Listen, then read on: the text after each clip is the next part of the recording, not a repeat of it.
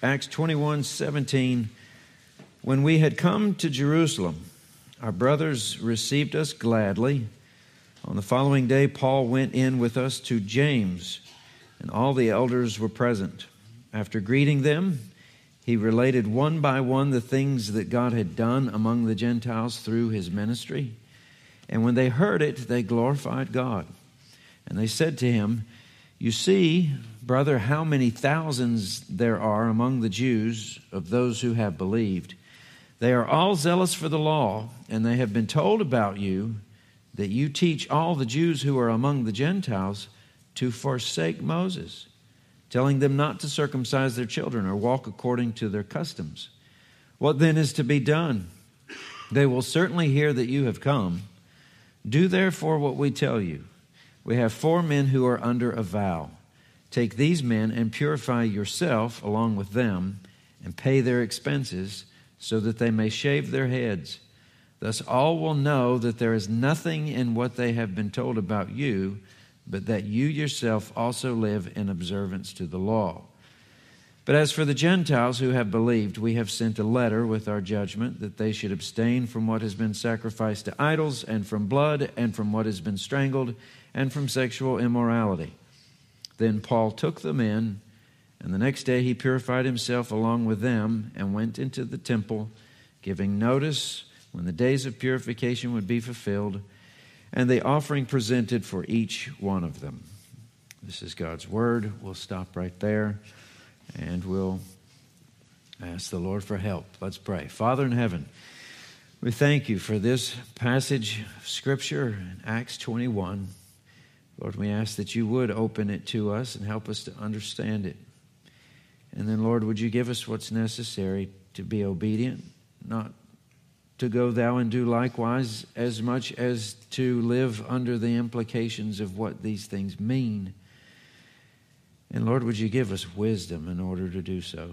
We thank you for our time together. Be our teacher. Make us your students. We ask this in your name. Amen. Well, this passage is not a lot unlike the last passage in that it's the same sort of subject.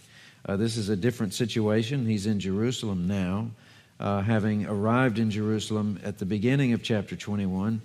We read last week of the stops they made along the way to arrive there, and then the prophecy by this man who seemed to indicate through the Holy Spirit that Paul was going to experience some troubles when he arrived. And we're getting the first whiff of that. Next week we'll see his arrest. The idea was everyone is getting the same message from the Holy Spirit, whether it's the people in Tyre or the people in Caesarea or the people when they got there to Jerusalem. They're all saying, "Paul, this is going to be bad. Don't go." And Paul said, "Why are you breaking my heart? You've known I've had to go. I am going." There's no discussion. And when they couldn't persuade him otherwise, they said, "Let the will of the Lord be done." Well, we get to this chapter, and we come right up against another time of decision making. What to do? These people say, "Do this." We've already had a conversation long ago that basically says I'm not required to do any of that. But for the sake of these people who might be upset if I don't, what are we supposed to do? So this is about decision making. And I'm sure that in a room this size, somebody has a decision to make this week. Maybe you are looking forward to making the decision. Maybe you wish you could just wake up the week after next. Having already done it, it's chips falling where they may as a result. Decisions are life. We make a bunch of them all the time. We each decided what to wear to come to church this morning, unless it was laid out for them like on the steps or the edge of the bed. That's kind of our Saturday night ritual. We learned long ago, all those shoes, the matching socks, the belt, the shirt, the pants, they all need to be laid out. Saturday night, not Sunday morning. So we make our decisions early, but you're not always given that opportunity. Sometimes the decisions come to you. You must make them. Others are watching. Others are dependent on what happens. Not unlike what we see here. So let's take the passage apart. We'll put it back together, and we'll see what we can learn along the way. Verse 17, again, if we just kind of scrub through that to see where we're at, to gain our bearing. They had come to Jerusalem. Brothers received us gladly. Following day, Paul went with us. So Luke is writing. He's including himself. He's there as an eyewitness. And they're going to see James. This is the author of the book of James. This would be the half-brother of Jesus and the ruler of the church there in Jerusalem, with elders that are there as well. After greeting them, the first thing they did was related one by one the things that God had done among the Gentiles. It's another update from missionary Paul, finished with his third missionary journey now. He's going to relay that information, and it's a good report because we see that they rejoiced. They're glad to hear it. They glorified God. So there's enough here to work with to say a few things. Luke is painting this picture. He's an eyewitness. It's a dramatic situation here in that you've got Paul and James face to face. This is an interesting meeting. These men represent two groups of both men, women, and perhaps children saved by grace, but in two dramatically different categories. That would be Jews and Gentiles. So these were the covenant people of God that go all the way back to Abraham, Isaac, Jacob, so on and so forth. Moses, 10 Commandments, period of Judges, period of the kings, prophets, kingdom splitting, Jews. And for the longest time, if you wanted to know the God of the universe, you needed to understand Hebrew, because it was only revealed to the Hebrew people for a season. Now, after Christ has died, he's been buried, risen again, the veil of that temple that said everybody stay out, rent from the top to the bottom, saying everybody come on in. The price is paid. It doesn't matter who you are. If you believe that Jesus is who he said he was and did what he said he did, then you're saved. You're a recipient of the grace. You don't have to be a member of God's covenant people. It's a new covenant. And everybody's offered salvation and forgiveness. So you would think everybody's on the same page and they all get along. Not necessarily. Some of those old habits will die long and die hard. This was not the first time that James and Paul had met. It was at least their fourth time, maybe a fifth. The Jerusalem Council that we studied in Acts, that was one of them, and an important one, and is referred to here. But to read our Bibles and to read both Paul, we've got about 13 titles with his name on it, and James, one of those books. I like this church in that Sunday school classes here do the hard work of pulling the Scripture apart. Not to understand necessarily what it means to them, but what it meant to the people that was originally written to. And figuring out that one purpose and meaning, and then applying that backward to the rest of their Bibles and arrive at a greater understanding. Every now and then, they'll be studying through James and say, now listen, we know that Paul says salvation's by faith and grace, and there's no works, lest anyone should boast. But then we read James, and all he cares about is works. Almost to sound like the two of them are on different sheets of paper. Now, they're not, and there's a study for this, and it's marvelously cohesive. But this might be the best help you might find at trying to make sure you understand the motives of these two men arriving at the same place, having been inspired by the same Holy Spirit. One of them is a minister to the Gentiles, and the other is a minister to the Jews. And the Jews still have that custom, and the Jews still have those traditions, and the Jews still think very much of the law of Moses. So those works are really what they're gauging the seriousness of these converts with. Whereas with Paul, he's trying to keep the Corinthian church from looking like the rest of the world, because they have no morals and no law and no traditions and none of those things. So the need for a lot of grace for people that are still very much new to this whole thing is necessary. You got both of these men meeting, and they both have their constituents, as it were, and there seems to be a misunderstanding of which is most important. That's what we're dealing with here. So it's evident throughout the book of Acts, despite the tension between some believers in Jerusalem, that the leaders, including James, are fully on board with Paul. That's the Jerusalem Council. And they all walked out of there agreed. And we talked about how that was basically unprecedented, because if they were not, it would have been a church for the Jews and a church for the Gentiles perpetuated through history. It's one church, one baptism, one gospel, one people.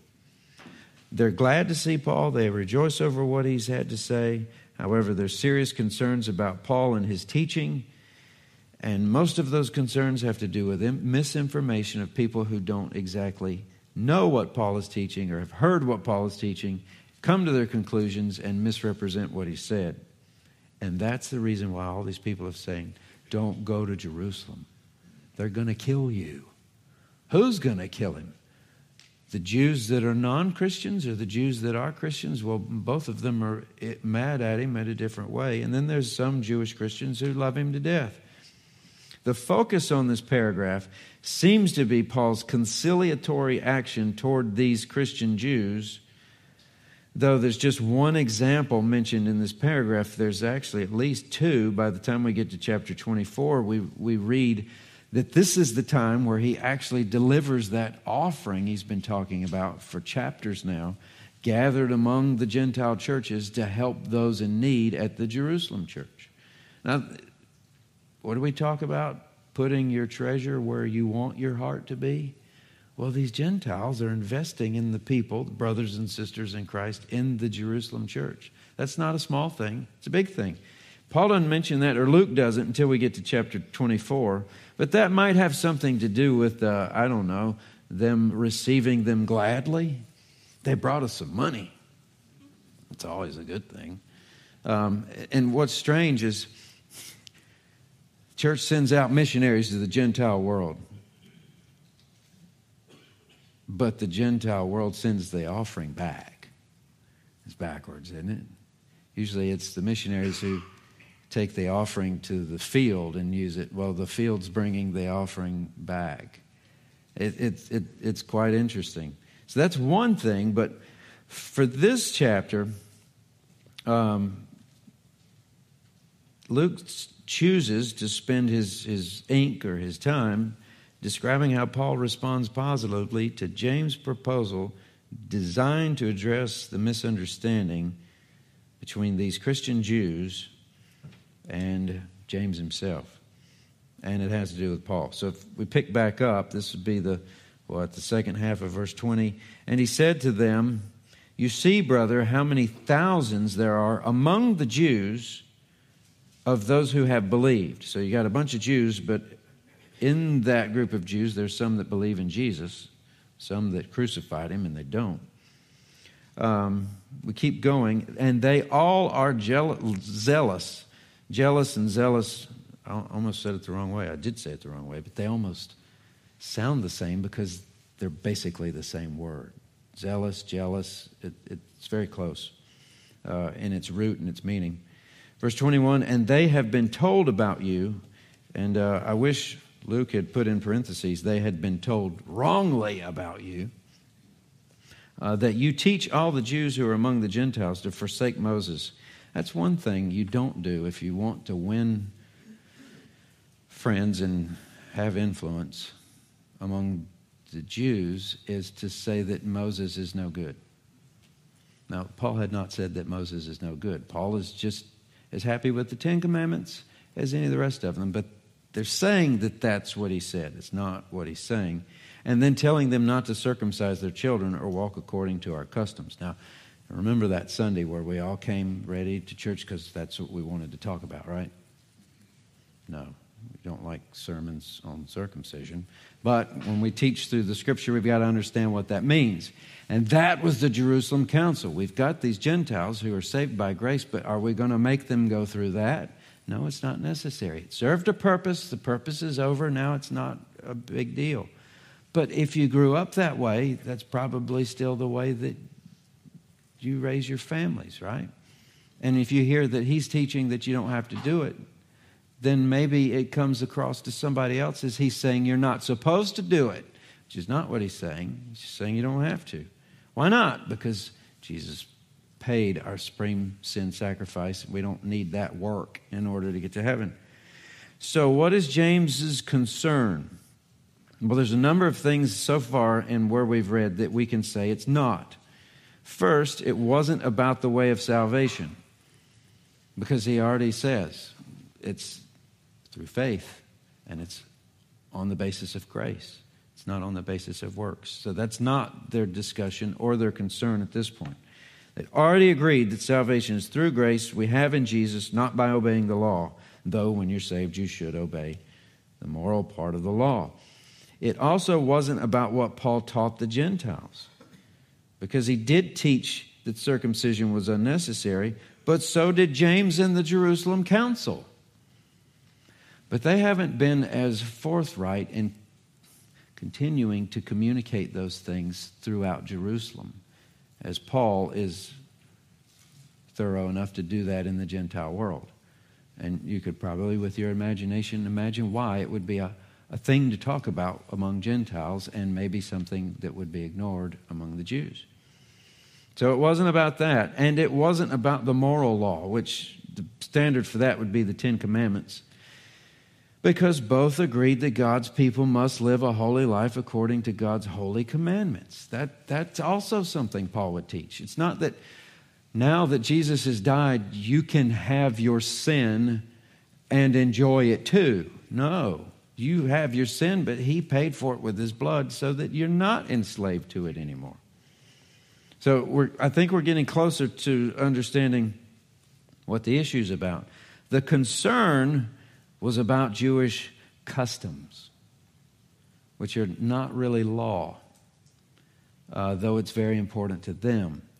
You may know enough about your Bibles, and this would be tough to find specifically if you did your due diligence and homework, which would take you a while and may even earn you, I don't know, a PhD somewhere.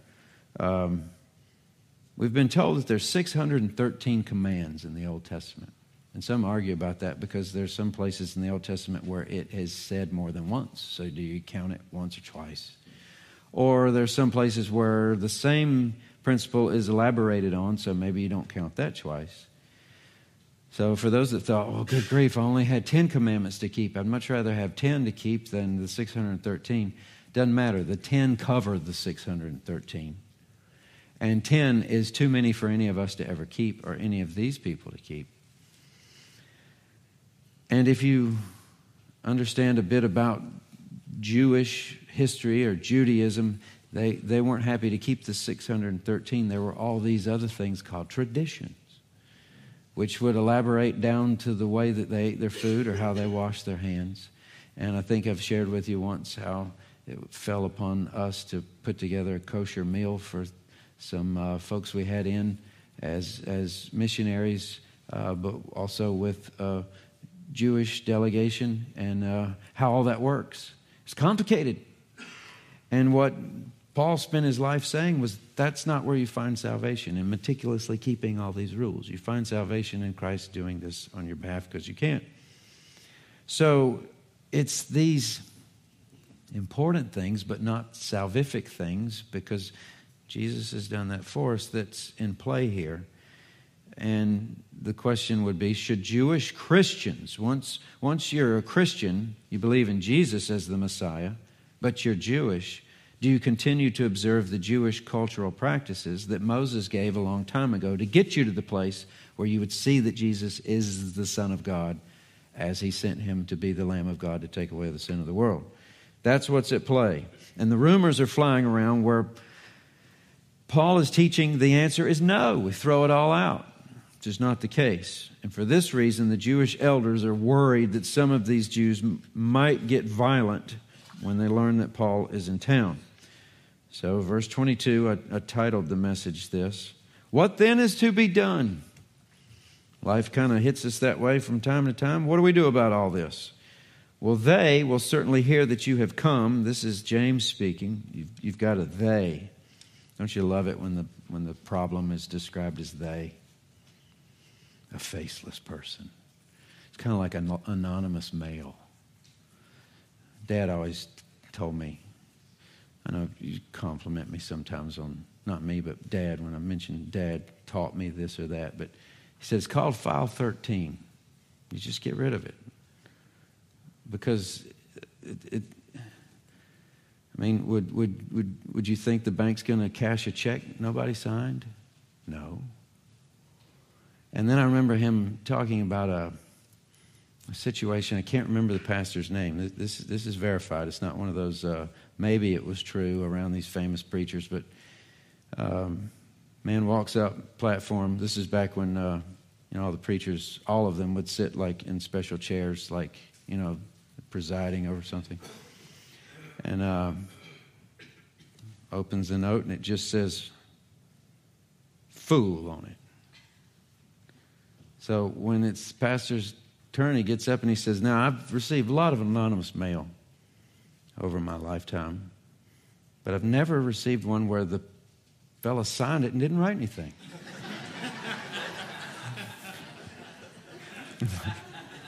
Maybe when you've been at a church a long time, you've got the credit to say something because somebody in that room knows what that piece of paper was all about. But they will certainly hear that you have come, this group of people who has a problem with your teaching. Therefore, do what we tell you. And here's the plan. We have 4 men who are under a vow. Take these men, purify yourself along with them, and pay their expenses. Now, we talked about this a ways back because in chapter 18, I believe, it seems like Paul was finishing out a Nazirite vow. Nazirite vow was Old Testament. There's rules for that. Anybody could do it, men or women. The famous person we know in the Bible would be Samson. You remember the rules? He couldn't have anything to do with wine or grapes, for that matter. Couldn't have anything to do with a dead animal, and he couldn't cut his hair. Now, he lived perpetually under this Nazirite vow, where others it might be 30 days or 60 days or 90 days, but you wouldn't cut your hair was the big one. You stay away from the wine and away from anything that had been killed. So that was one of those things that's not necessary anymore on this side of the cross. You don't work your way to heaven by taking vows. Now, Paul took one after the cross. So what does that mean? Well, that's just the way a good Jew shows his devotion to a great Savior.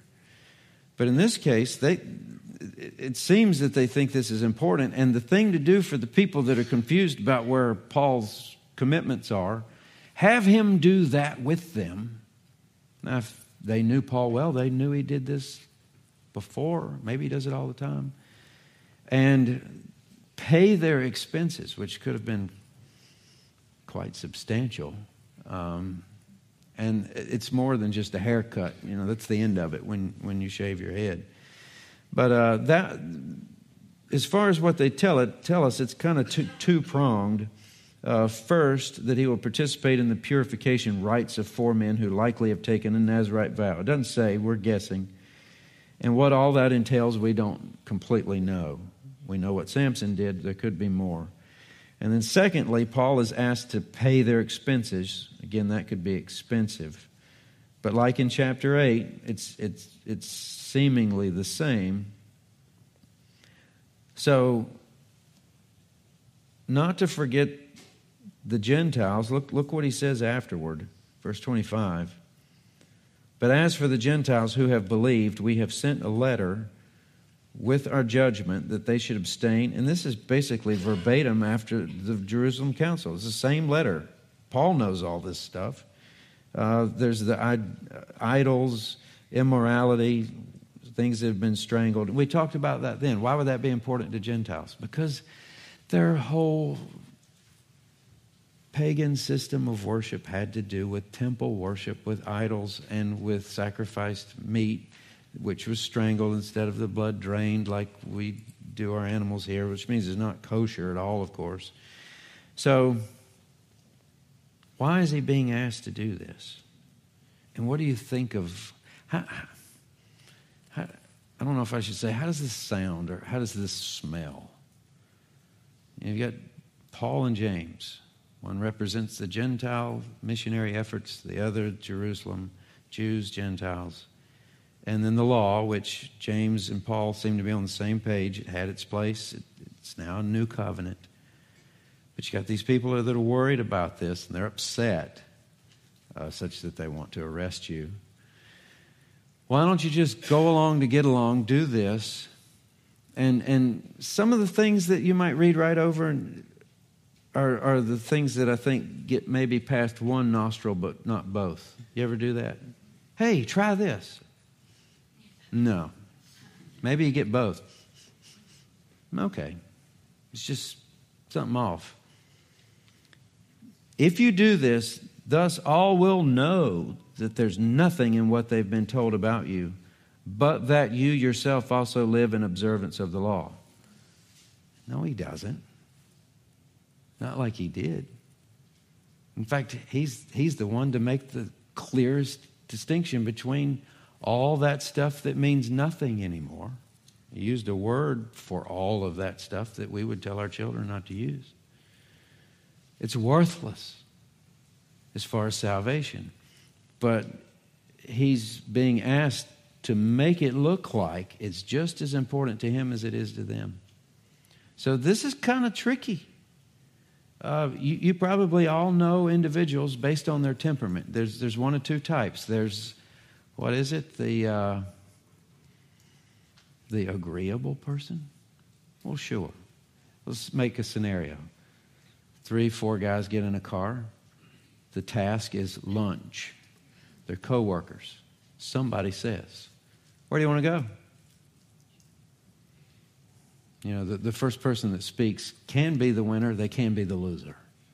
You know, there's no way all 4 of them want the same thing. Or that'd be where they're going. They don't need to ask, right? But there's usually agreeable people. Doesn't matter to me. And then there's others. I ain't eating there. Or wherever else. So which is appropriate here? Again, this is all about making decisions. Well, what can we say so far? We can say that we should probably only thank God for the generosity of spirit displayed by both these men. They're both in a situation, and they're both trying to figure it out. They're already agreed doctrinally, salvation by grace through faith. They're already agreed ethically that Christians must obey the moral law, but the traditions aren't necessary. John Stott said the issue between them concerned culture, ceremony, and tradition. That's not necessarily the moral law, and it's certainly not salvation by grace through faith. So the solution to which they come, it was planned by James and agreed upon by Paul, was not a compromise in the sense of sacrificing a doctrinal or moral principle, like I've got to give away part of my conviction. That wasn't true. But was rather categorized accurately, I believe, as a concession in the area of practice. Normally I roll this way. For you, I'll roll this other way. It's a concession. And that's what happens in the car. Where are we going to eat? Someone's making a concession, or they'll get out of the car and go separate ways, perhaps. Paul's already done something like this. Do you remember after the whole Jerusalem council? He takes Timothy, who's Greek and Hebrew, sort of. He has him circumcised. Well, you don't have to do that, Paul. You wonder if Timothy said, I don't have to do this.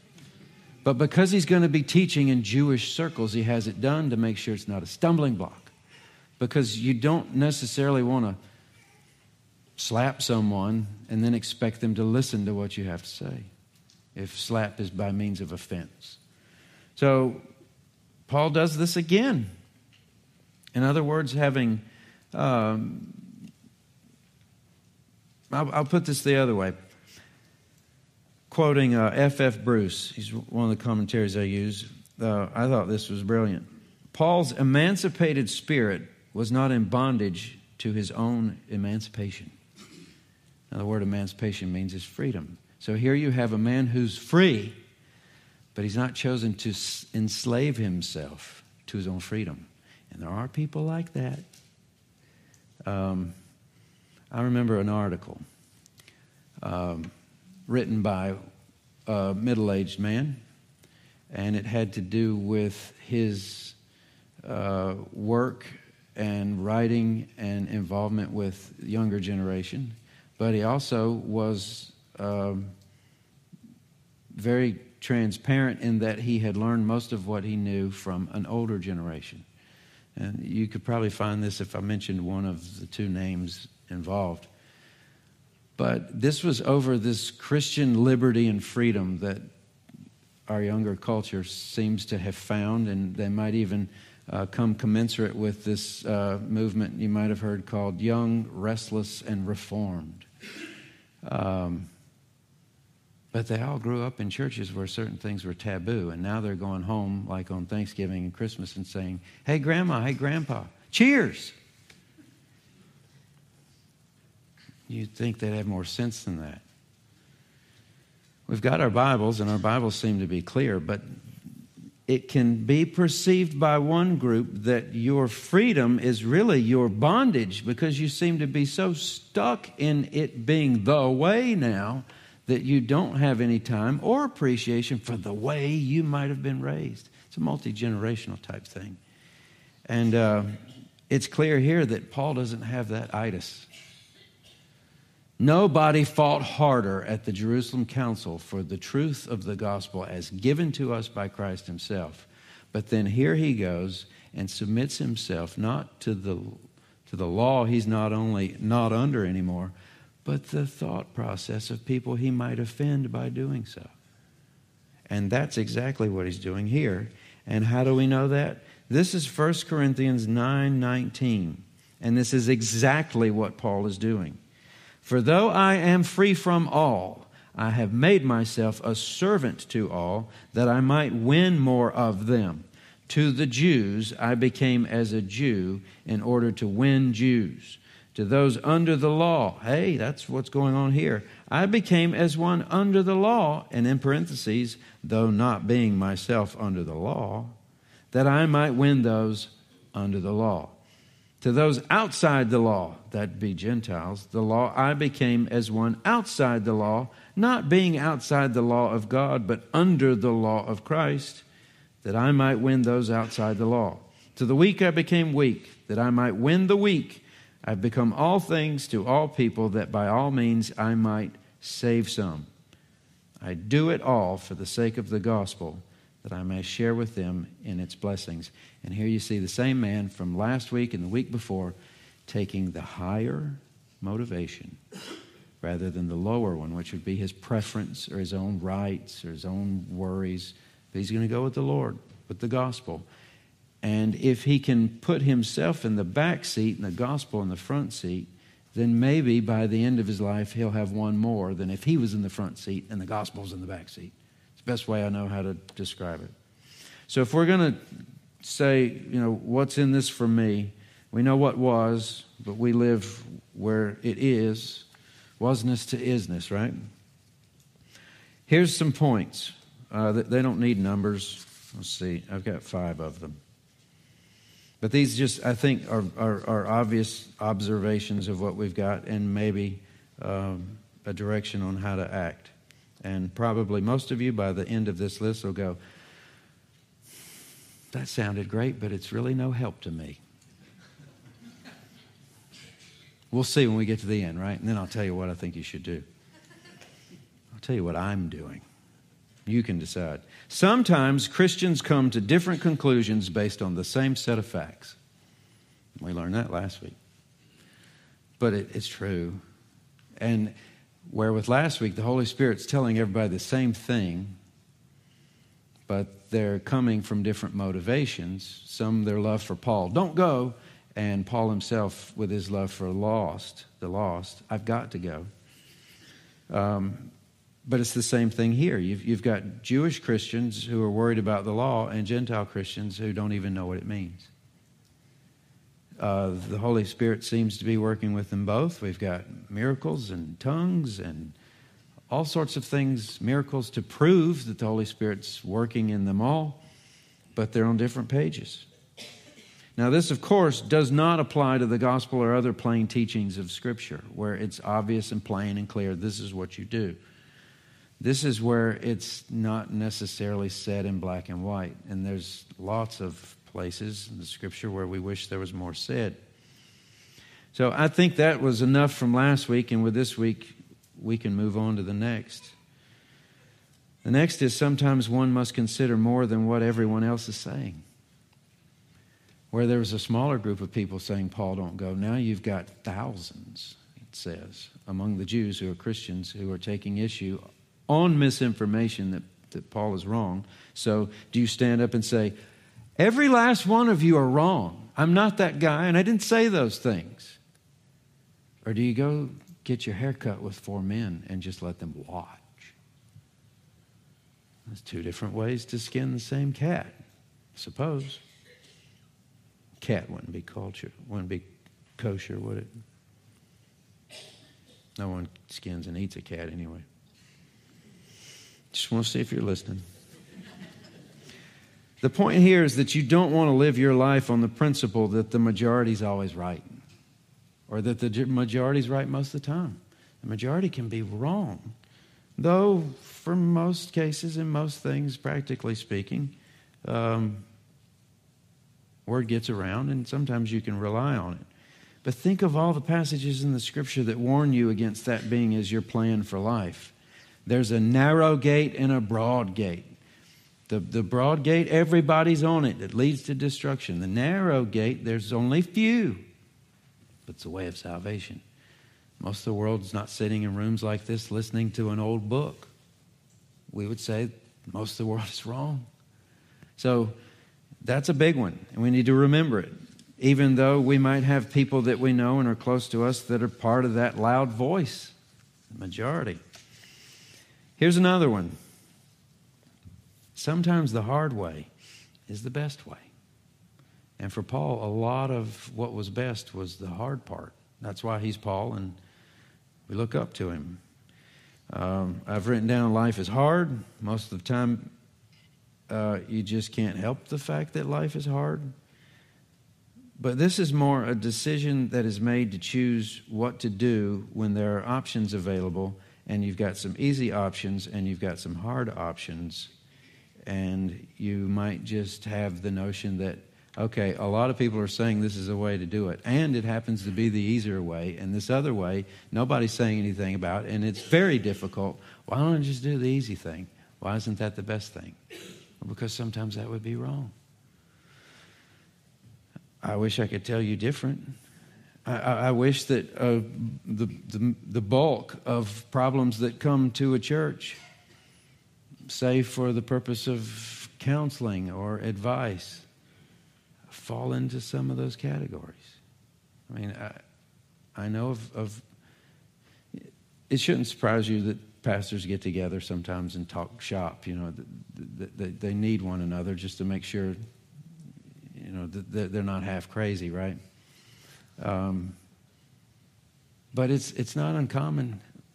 Pastor, I need your help. And the whole story is just describing this massive difficulty, and the idea is, please give me permission to take the easy way out and dump this husband of mine or wife of mine or whatever. I can't tell you to do what the Scriptures clearly say you shouldn't do. Though I understand that Jesus himself said there's a reason for relationships exploding, and that's because of the hardness of your own heart. This isn't easy. Life gives you difficult problems that only one thing's going to help you with. And usually, for some reason, I don't know why, choices seem to come in pairs or triplets. It's never just, here, this is the Holy Spirit speaking, here's the one door you open through. No, I'm going to give you one, and the devil will give you one, and then there's just one just for fun. Pick one out of the three. What is it? Good, better, best. Never let it rest till your good is your better and your better is your best. There's a best door. And it's better than the better door. And certainly better than the good door. And we got to figure it out. Sometimes the hard way is the best way. What about raising children? Should we decide, let's just make it as easy as we possibly can in every situation for the child, and they should be just fine? Don't they teach you in school, don't help the chicken get out of its egg? You know, that the cracking out of the egg, the difficult part is what gives them the strength, stretches their muscles, the blood circulates, and they'll be fine. You take them out of the egg, they might not make it. Your kids aren't chickens. But I think you get the idea here. What about faithful ministry? Is the easy way the best way? Or is the hard way the best way? Our culture is changing and changing quickly. There are hard conversations going on where the trajectory of entire denominations are choosing the easy way or the hard way. One way's better. We better ought to want to find out. Reverse that for the fourth one. Sometimes the easy way is the best way. Sometimes it is. And some of us beat our head against the wall saying, this should be harder. I should pray more. I should have more people. And someone, your elder and much wiser, says, do that. Why? Because it's easy. And there's nothing wrong with it. And go on to the next. I will share with you that at one point I did ask my dad about whether or not I should marry my wife. He didn't even look up from his lunch. We're at Cracker Barrel. He did stop chewing and swallowed and said, son, where are you going to find another one like that? I said, I don't think I will. He said, marry her. And he said, I've been wondering for a while what you're waiting on, wondering if you're even my son. Marry the girl. He said, do you think she'll say yes? I said, I'm pretty sure. He said, do it tomorrow. He said, in fact, I can marry you tomorrow. So sometimes the best way is the easy way. But do you feel like we've arrived there yet? This is good stuff and it's interesting, but I don't know if it's much help. You just told me it could be one or the other. How do I know? Because you do need to know when to hold them, know when to fold them, know when to walk away, know when to run. Don't count your money while the offering plate is going. Right? What are we to do with this? Well, here's the last one. The only way to ever know what to do is to have a head full of wisdom and a heart given over completely to the gospel. And you'll need both of those, because the heart for the gospel will allow you to live for the good of others, like Paul did. Because the gospel will be what's most important. It'll be front seat and you can be in the back seat. And if you can be in the back seat, you can be flexible, where you're not compromising your morals or scripture, but for the purpose of the platform to be heard, even if it's just for them to watch you do what you do with your family. That's something. It's not the gospel, but it's the prelude to it. If we take Paul, for example, yes, he was free in the law and free from taking any sort of vow. He could have said, no, I'm not going to do this. I'm going to stand on my principles. But he didn't. For the sake of the gospel, he made that clear in the passage we read. He chose to forego his freedom in order of love for his neighbor, but more ultimately love for the gospel. But that wasn't all that we needed. We needed that head full of wisdom. Right? And what do we talk about? Where do we get the verse where he says, if any of you lack wisdom, let him ask of God. He'll give you liberally, without upbraiding. He won't make fun of you or scold you for not having had it. It's James, the other guy here. He's the one that tells us that. Ask for it. You'll get it. Now, in preparation for this, some I read, some I listen to on the road, and a pastor not too far from here was teaching through this passage. He got to this point, and he said that for so many years in ministry, this was a struggle for him. Lord, I've got to have some wisdom. I don't know what to do. This is too big for me. I'm not cut out for this. And he said it was if I just assumed that God was going to upload this wisdom to my brain, or while I slept, here's 3 tablespoons worth of liquid wisdom, and when you wake up, you'll know what to do.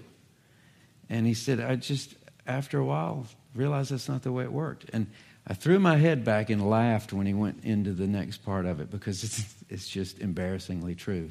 He said, it dawned on me that all the difficult situations that I was in the middle of begging for wisdom was the means by which God gave me the wisdom. As if the Lord said, I've been giving you wisdom, you dummy, but I don't just upload it. I put you through the ringer. When you come out the other side, you're wiser. So this ringer is not for this problem. It's for the problem down the road, and you'll have it when you need it, but only because of a prescribed ringer or a class.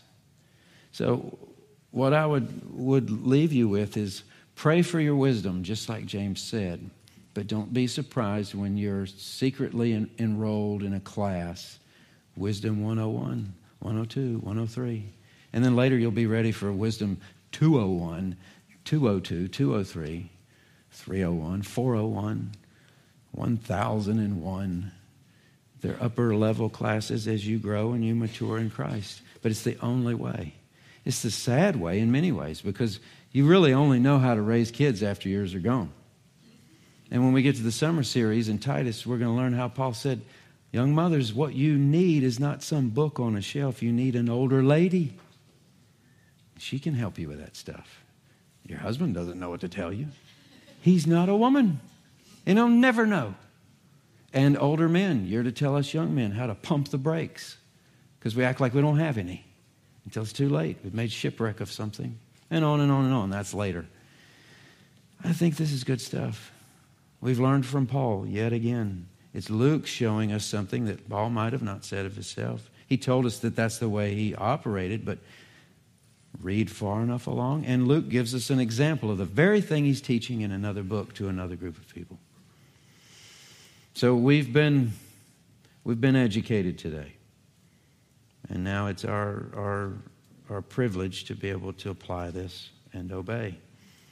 So with that said, let's pause and bow in prayer. Father in heaven, we thank you again for your word and for the simplicity of it. It doesn't feel simplistic in the middle of a scramble, trying to figure out what to do, where it seems as if there's no good option. They all hurt. They're all painful. Lord, give us wisdom, and give us those things that follow from wisdom.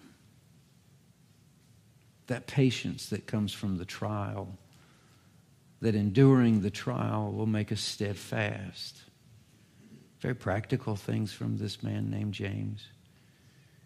Lord, would you be so kind as to lavish these things on us, not for ourselves so we can sit back, but so we can be useful. Give us enough in order to give away. And we ask all this in your precious name. Amen.